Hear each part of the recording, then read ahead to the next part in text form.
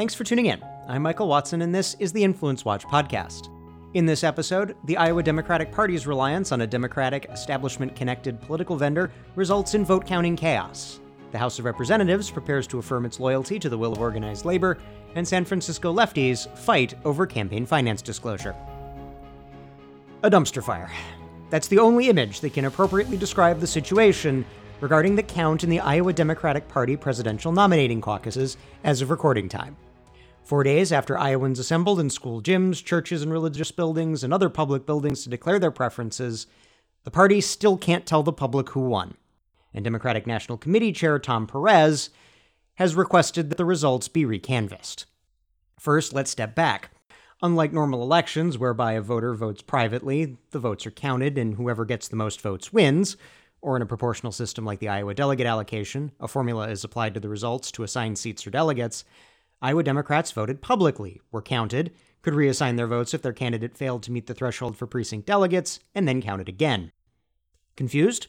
So were a lot of people. The New York Times' Nate Cohn argued in a Twitter thread that the DNC-ordered recanvass might not even help settle the issue of who won, because of errors made by precinct officials in conducting the caucus procedures. Of course, most of the headlines went to the web development vendor, portentously named Shadow Incorporated, that built the application precinct officials were supposed to use to report the caucus results. Because the application crashed on caucus night. Shadow is deeply linked to the acronym network of Democratic political and advocacy groups headed by digital consultant Tara McGowan, a rising star among Democratic operatives who announced a flashy $75 million campaign to unseat President Donald Trump and Republican legislators. And while McGowan has tried to distance acronym from Shadow, Shadow's CEO had previously described the firm as, quote, existing under the acronym umbrella, and records show acronym and Shadow shared a mailing address. Acronym has deep ties to the Democratic Party establishment and the Hillary Clinton campaign alumni network. McGowan herself worked for the Democratic establishment in Clinton-supporting super PAC, Priorities USA. It gets weirder. The Atlantic reported that McGowan's husband, a Clinton campaign alumnus, was working for Pete Buttigieg, a presidential candidate. Acronym rose to prominence for sponsoring Career Newsroom, a network of ostensible news outlets that gave coverage favorable to liberal candidates backed by the network. The Daily Beast's Lachlan Markey identified even more entities in the acronym world, most prominently United Research Group, a Delaware corporation that conducted Facebook market research in states acronym has said it will target. Beyond the chaos of the vote tabulation and the factional warfare over the associations of the digital vendor, there's a broader lesson. The Iowa Democratic Party made changes to make their arcane contests, quote, more transparent and accessible to more voters. They failed. And how they failed has lessons for so-called electoral reform. When you try to rationalize a system that usually works and geographically contains the errors, you can cause an even greater dumpster fire. By the time you hear this, the U.S. House of Representatives will have voted on the Protecting the Right to Organize Act, or PRO Act, perhaps the most radical piece of legislation in recent memory. The bill is a wish list of major priorities for labor unions seeking to coerce more American workers into paying union dues. We have covered this legislation before, but it's worth spelling out in detail just how radical it is. Proving that the PRO Act is primarily about increasing the number of involuntary union dues payers, the PRO Act would override all state right-to-work laws in the private sector. Like California's controversial union-sponsored Assembly Bill 5, which wrecked the livelihoods of independent contractors and freelance journalists, the PRO Act would require more types of work to be done by unionizable formal employees, rather than independent entrepreneurs. PRO Act would repeal prohibitions on secondary boycotts, expanding unions' coercive power over the broader economy to levels not seen since the massive labor strife of 1945-46.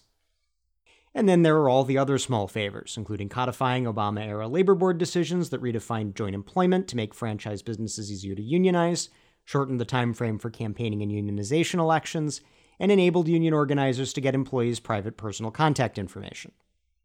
It's also worth remembering why unions are pushing such a radical proposal. Private sector unionization fell to a recorded low of 6.2% this year. Do not expect unions to take their continued decline as an impetus to reform themselves or change their structure.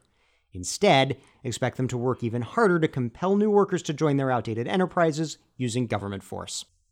And should big labor increase its power to compel employees to pay into its coffers, expect big labor's political and advocacy power in the service of full-spectrum liberalism, not just economic leftism, to increase. Unions don't just fund a broad network of left-progressive advocacy groups and hire left-progressive professional operatives, they also support litigation to, among other things, require conservative Christians to pay for employees' contraceptives and to bake custom cakes for same-sex wedding ceremonies. The PRO Act is ultimately about political power, not worker rights. And in our final item, some unusual skirmishing in the politics of San Francisco. San Francisco political operatives with ties to the city's very left-wing political establishment have sued to overturn a local anti-dark money law that lowered the contribution threshold triggering in-advertisement donor disclosure from $10,000 to $5,000, arguing that the rule, quote, will crowd out the political messages campaigns are trying to convey through television, radio, print, and online ads. Supporting the suit is Maggie Murr, former campaign manager for San Francisco's very liberal mayor, London Breed. She argued the new rules, quote, render useless many communication tools, particularly those used by smaller, less well-funded campaigns. In a 15-second digital ad, the spoken and written disclaimers will cover the entire ad. In smaller newspaper ads, the disclaimer will fill the space of the entire ad, end quote, in a court filing supporting the suit. And the plaintiffs and their supporters are onto something. Not only do the disclosures crowd out speech, literally by taking up airtime and ad space, they can also chill it, especially in a city known for its radical demonstrations like San Francisco. Indeed, the arguments we discussed on the podcast last week in favor of the Citizens United decision apply just as well to San Francisco's rules. Not that we're holding our breath for liberals like the city's political establishment to realize that everyone, not just their friends, deserves full First Amendment protections. That's our show for this week. We encourage you to subscribe on Apple Podcasts or Spotify, and if you have subscribed, thank you, and please leave us a 5-star rating. We'll see you next week.